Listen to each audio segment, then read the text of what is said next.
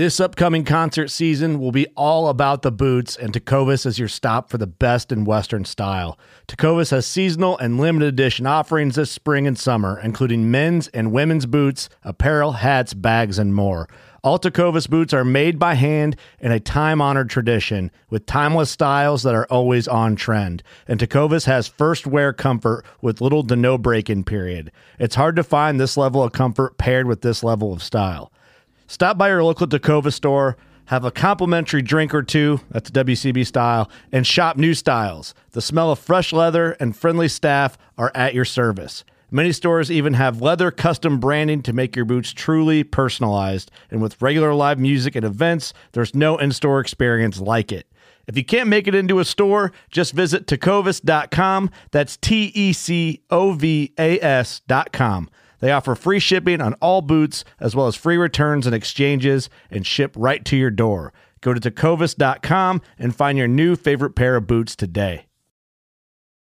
At Midway USA, we know the AR-15 is one of the most popular rifles in modern American history. Known for its modularity and widespread use, it's often considered essential to any gun collection.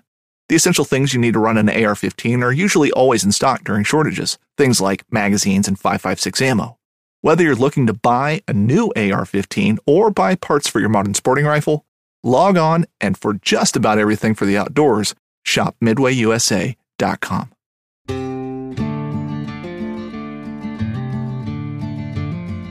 Home on the range where the deer and the antelope play.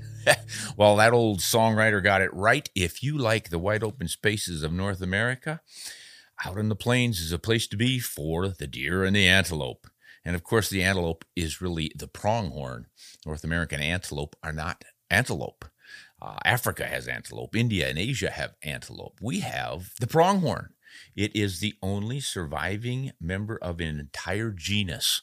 According to the fossil record, there were several crazy-shaped horned animals like pronghorns. But the reason pronghorn are distinctive, one of the reasons, is that they actually shed their horn. Horns are generally known as a lifelong head growth on an animal. Cattle and sheep and such, they grow horns year after year after year. They just increase the size. They don't shed them the way deer do. But pronghorn do, but they do leave a bony core sticking out. So that's pretty cool. There's a lot of cool things about pronghorn, and one of them is their big eyes for seeing danger coming from a long way off. And that makes them a diurnal animal out on the open plains, and that's why I think it's so fun to hunt them, because you can see them. And you can see them from a long distance and watch their antics. None of this sitting in a thicket hoping something comes by to brighten up your day. You can generally be looking at pronghorn most of the day while you're hunting. You might not get real close to them, but that's the challenge. And this article is called Discovering Pronghorns. And let's see, this was from American Hunter magazine back in 1996. And by then, I had done quite a bit of pronghorn hunting. I started in South Dakota when I was still in my late teens or early 20s, and I've been enjoying it ever since. So what this article about is first-time antelope hunters. A little subtitle here says, First-time antelope hunters quickly learn that sneaking within range of a buck can be the ultimate spot and stalk challenge. And I agree. So let's read what I had to say way back in 96, Discovering Pronghorn by Ron Spomer. First-time pronghorn hunters get it all wrong. I know I did. Having evolved hunting cottontails and pheasants, and then whitetails and mule deer, I naturally looked for my first antelope under the covers. Sure, I'd read all about the species' unique high plains environment, the endless horizons and the short grass, but I couldn't believe any animal was dumb enough to stand out in the open and get shot at when it could hide in a nearby brushy draw. For goodness sakes, guys, duck! Well, they didn't duck, and I spent the first day of my pronghorn hunting career busting through more vegetation than any self-respecting antelope would be caught dead in. My second mistake, and this one's a classic, was carrying a Winchester Model 94 30-30, the old whitetail woods gun with its original open sights. This is not to say that the 30-30 with open sights has not killed plenty of antelope, but it isn't the tool of choice for experienced high plains stalkers. I eventually crawled close enough to shoot a small buck with that lever action, but only after missing a half a dozen shots earlier. That was more than 20 years ago. These days, I see the opposite extreme. Eastern hunters are armed to the teeth with heavy, cheek-biting, ear-splitting super magnums with scopes large enough to hold a triple scoop of double Dutch chocolate and bullets heavy enough to take out an Abrams tank. Somewhere, someone is spreading some pretty wild gossip about our 130-pound antelope. Get real. These are animals, folks, not cartoon superheroes. Relax, slow down, unload your magnums, and fill up instead on a little information. First, pronghorns are indeed remarkable animals deserving of the utmost respect. They don't have 8-power binocular vision, but they can resolve images at far greater distances than we can. And when they spot something they don't like, they can put it behind them at the rate of 55 miles an hour, some say 65. You aren't going to walk up and bonk them on the head with a club. However, typical antelope habitat is not one giant salt pan. Plains, Rocky Mountains, foothills, and sagebrush slopes are usually cut, wrinkled, and folded into a stalker's paradise. The cautious hunter can pick his route and crawl within 300, 200, even 100 yards of his quarry. All this is done in daylight, making small 2x to 8x scopes ideal sighting mechanisms and mid-sized centerfire calibers ideal bullet throwers. The .243 Winchester, 6mm Remington, 25-06, and .270 are perfect cartridges. There's nothing wrong with the .257 Roberts either, nor the .284 Winchester, .280 Remington, .308, or .30-06. The smaller Weatherby Magnums will toss bullets a little farther than these standard rounds, but they aren't really necessary. Despite their reputations, most antelope are taken at under 300 yards. If you must use a 7-rem mag or a 300 Winchester Magnum, load the lighter 100 to 150 grain bullets. The secret to antelope hunting is not firepower, but stealth, patience, and careful execution. The surest way to screw up is to hurry, to get frustrated, and to start running and gunning. Unfortunately, too many dudes have in the past done just that, ruining the hunt not only for everyone else, but for themselves as well. They consider a fast 4-wheel drive vehicle more important than boots, sometimes more important than their rifle. This, of course, is illegal, it's disgusting, and it's just plain silly. But the plains are big, windy country where ethics are easily blown from weak grips. Back in the mid-1970s, I ranted and raved when mechanized hunters spoiled the aesthetics of my pronghorn stalks. But soon I realized that they actually increased my success. By spooking game, they drove it into isolated, secure areas where vehicles couldn't reach. And there I was able to stalk and glass and stalk some more until I found the best bucks. First, I had to get over my anxiety that all the good bucks would be terminated by mid-morning. Few actually were. When making my first Idaho antelope hunt 10 years later, I used this knowledge to wait out the mechanized rush of opening morning, watching herds flee into the foothills. By midday, I had the game all to myself back in quiet little draws and high basins. Stalking was easy, and I did it for 4 days before returning to the largest buck that I'd found. Despite the opening morning Toyotas and Fords, he'd survived until I crept within 80 yards. Again, patience is the key. Don't panic. Don't get hot under the collar. Just watch carefully, let the hot rodders burn rubber, and wait your turn. Another useful bit of information, and I'm amazed at how few hunters realize this, is that pronghorns are highly territorial over most of their range. One expects this of a whitetail in close cover, but out in big sky country where a fleet-footed ungulate could run to the horizon, well, you sort of expect them to. Well, the antelope doesn't. I got my first inkling of this in eastern Wyoming back in 1979. After stalking a prime 14-inch buck and shooting him at a watering hole shortly after sunrise, I retired to a knob to watch my buddy and 2 other hunters pursue a large band of pronghorns. Initially, the herd disappeared at high speed, trailing dust north through a notch in distant hills. But within an hour, they reappeared about a mile west, running when disturbed by a poor stalker or a frustrated pickup driver, and then settling down to browse and rest when they again felt safe. By noon, they had made a complete circuit, roughly 2 miles per side, and had once again run through that distant notch. By mid-afternoon, they again passed beneath me and headed for that same gap. Near sunset, they were looping toward me for the third time, but I had clued in my partner, and he lay waiting in the notch. By dark, his buck was hanging beside mine in a lonely cottonwood while we listened to the campfire pop in syncopation with howling coyotes. Over the years, I've remembered that lesson, and I've employed it to take several fine bucks, including a 15-inch beauty late in 1994. The season south of Gillette, Wyoming had been open for 2 weeks before I arrived, and common sense suggested that all the trophies had been shot. Fortunately, I was hunting with experienced guides at the Dick Mankin Ranch, and they knew where a few old bucks had hidden out. Well, we spotted one on our first evening, right about where Jimmy said he'd seen them the day before. And though we had him cornered, when another herd trotted up from behind us, snorted an alarm, and raced away, alerting our buck and taking him with them. The following morning, we returned to the area, but it was empty. At this juncture, many novice pronghorn hunters shrugged their shoulders and moved to fresh country. Well, not this guy. "He's here," Jimmy said as he methodically glassed the convoluted sage hills.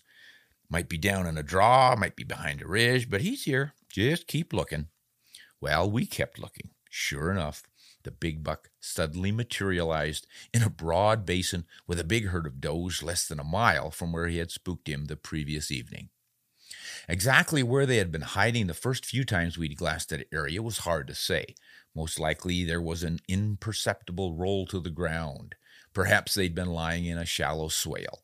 Regardless, our persistence had been rewarded. While Jimmy watched, I stalked and fired one 25-06 round. Once again, a pronghorn's territorial fidelity contributed to a successful hunt. Pronghorn hunting requires a bit of boot leather, but a binocular is far more useful.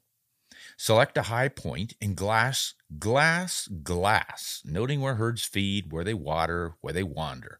Do this a day or two before the season opens, and you can often position yourself for a shot at sunrise. In 1994, I bow hunted antelope in eastern Idaho, where I found one band so wedded to a particular alfalfa field that they returned to it in the dark after I blew an evening stalk that had pushed them across the deep draw more than a mile away. I know they made the return by moonlight because I found them in that alfalfa at the crack of dawn. Obviously, pronghorns are not strictly diurnal. Curiosity is another pronghorn behavioral trait that modern hunters seem to have forgotten. Old-timers lured the little prairie ungulates within black powder range by waving a white flag on a stick. Modern archers, following the lead of Mel Dutton of Faith, South Dakota, wave a fake antelope decoy. Dutton's lightweight, folding two-dimensional decoy has changed the art of pronghorn bow hunting. What used to be a tough stalking game or a boring wait at a waterhole has become as exciting as decoying geese or calling turkeys. Add the sound effects of a Primos buck antelope call, and you're asking to get gored. This game is played in September when bucks begin feeling territorial. In a selfish effort to save all breeding does for themselves, each buck attempts to drive the other bucks from his vicinity through a combination of scent marking, horn displaying, and snort calling. Pop up a small buck decoy in view of a boss buck, blow a challenge with your mouth caller, and get ready. Despite their famous visual powers, bucks often charge this decoy to within 30 yards or less. Bow hunters hiding behind that decoy can usually rise on their knees, draw, and shoot before their quarry figures out what's going on. It's an exciting way to bow hunt, but too dangerous during the rifle season. I wouldn't want to ambush a buck during a rifle hunt anyway. That would cost me my chance to play what I consider is the quintessential rifleman's game, a glass and stalk hunt. If one's ideal of open country hunting is to spot and select a specific animal, then execute a perfect stalk and make a clean one-shot kill, pronghorn hunting is the way to do it. Now that bison are virtually domesticated cattle and bighorn sheep are relegated to extremely limited hunting in high mountain terrain, pronghorns are the last diurnal open country game remaining for North American hunters. This is an enterprise to relish. It's a throwback to the 19th century when the high plains were the North American Serengeti, free and open. In order to recreate the flavor of those unfettered days, I like to hunt big private ranches or arrive on vast public areas after opening weekend swarms have gone home. I erect a small tent under a cottonwood, a pine, or a juniper, collect a supply of firewood, and settle in. At dawn, I hike to a high point with binoculars, a spotting scope, rifle, and lunch in a day pack. There I soak up the scent and the sounds of the plains while the eastern sky grows purple and the first orange shafts burnish yellow buffalo grass. White antelope rumps flash in the morning sun like semaphores. You often hear bucks snorting territorial warnings before you see them, and then they appear hundreds of yards farther than you guessed. So clear and pure is the air. You focus the spotting scope on the biggest ones, admiring deeply hooked horns, comparing prong size to ear length, sucking in your breath at the flash of a black heavy horn that towers over its bearer's head. After noting general herd locations, you hike a mile or two and glass fresh terrain, comparing trophies and adding up possibilities. When satisfied you've found the perfect buck, sometimes the first afternoon, sometimes not for several days, you return to its territory and begin looking for an opportunity. You watch patiently while he and his does feed in a flat, an open basin. You plan an interception when they move toward a creek to water. You back off when the wind switches. You try an alternative route. You stop when cover gives out. You wait, watch, pull cactus spines from your shins, and eventually it all comes together. The land, the wind, the buck, and you. Your heart is crashing in your chest as you squirm over the last rise. Sage dust is in your nose, sweat against your checkered walnut. You see horn tips bobbing over gray brush, then tan ears, sparkling black eyes. You freeze. The head dips to feed and you push forward, seeing the body now, pushing your pack under the rifle. The crosshairs find the dark hollow behind the front shoulder. The buck lifts his head, cocks an ear at the click of your safety. A meadowlark calls a short note, and an airplane drones in the far distance, but you do not hear them or the crack of the rifle between your hands. The buck dashes forward 20 yards, 30, 40, and you begin to fear you've missed. You bolt home another round, frantically trying to swing your crosshairs in front of that buck's chest. Then he curves downhill, suddenly running right at you, and you know he's heart shot. The stag stumbles, fall, dead. You sit up. You look at it all. The plain, the far horizon, pale blue over distant mountains like dark clouds, the land spreading yellow and gray, buffalo grass brittle and dead beside you, rabbit brush flowers glowing yellow. You hear again the flit of the meadowlark, the last hum of the disappearing plain, and then air, just the soft hush of air expanding outward, filling your ears, the prairie, the sky. When you walk to your prize and lift the solid horns, you smell the pleasant stink of antelope oil and know that each time you see and feel those horns, you will remember this place, this life, and this freedom. Gee, I think I want to go pronghorn hunting again. I remember how much fun it was camping out alone on those vast prairies. Yeah, the wind can blow and it gets miserable when that happens. In Wyoming, it almost always happens. But there are those glorious days when you can feel the air and almost hear it breathe and hear all the calls of the wildlife that's still out there. And early October is usually when the season is.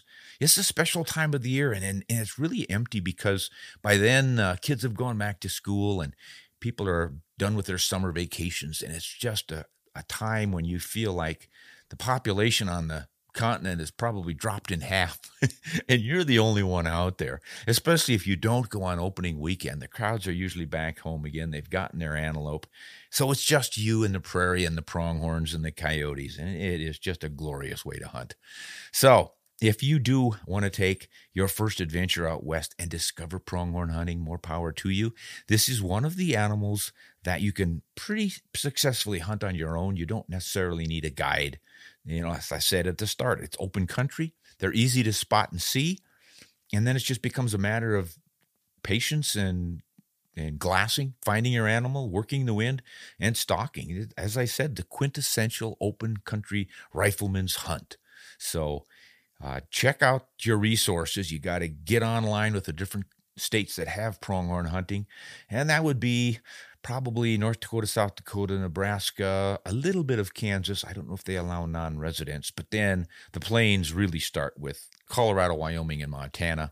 A little bit up into Alberta, Idaho. Montana is really big, and a little bit into Nevada and Utah, and Arizona has some great antelope hunting. So, and there's a lot of public land in those states, so it's definitely possible to figure things out for yourself and have yourself a real adventure. And it's early enough in the fall that you don't have to worry too much about nasty weather.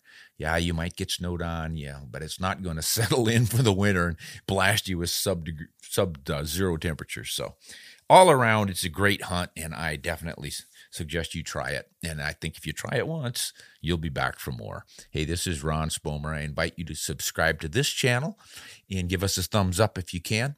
Also, check out Ron Spomer Outdoors, our main channel on which we cover a lot of ballistic topics and cartridges and rifles and stuff. And then we have rsotv.com, which is a subscription service, $5 a month. And on there, we have a lot of hunting videos and some real in-depth looks at rifles and shotguns. We go into a lot of reviews and show how they work and why and all the rest of it. And also hand loading. I demonstrate hand loading, and we talk about how easy it is and what some of the challenges are and some of what tricks are to make your rifle shoot more accurately. It's all a lot of fun, and it keeps your nose in the business for which you pine all summer until fall comes, and then it's time to get out there after them. So here's wishing you the best. Ron Spomer signing off. Hunt honest and shoot straight.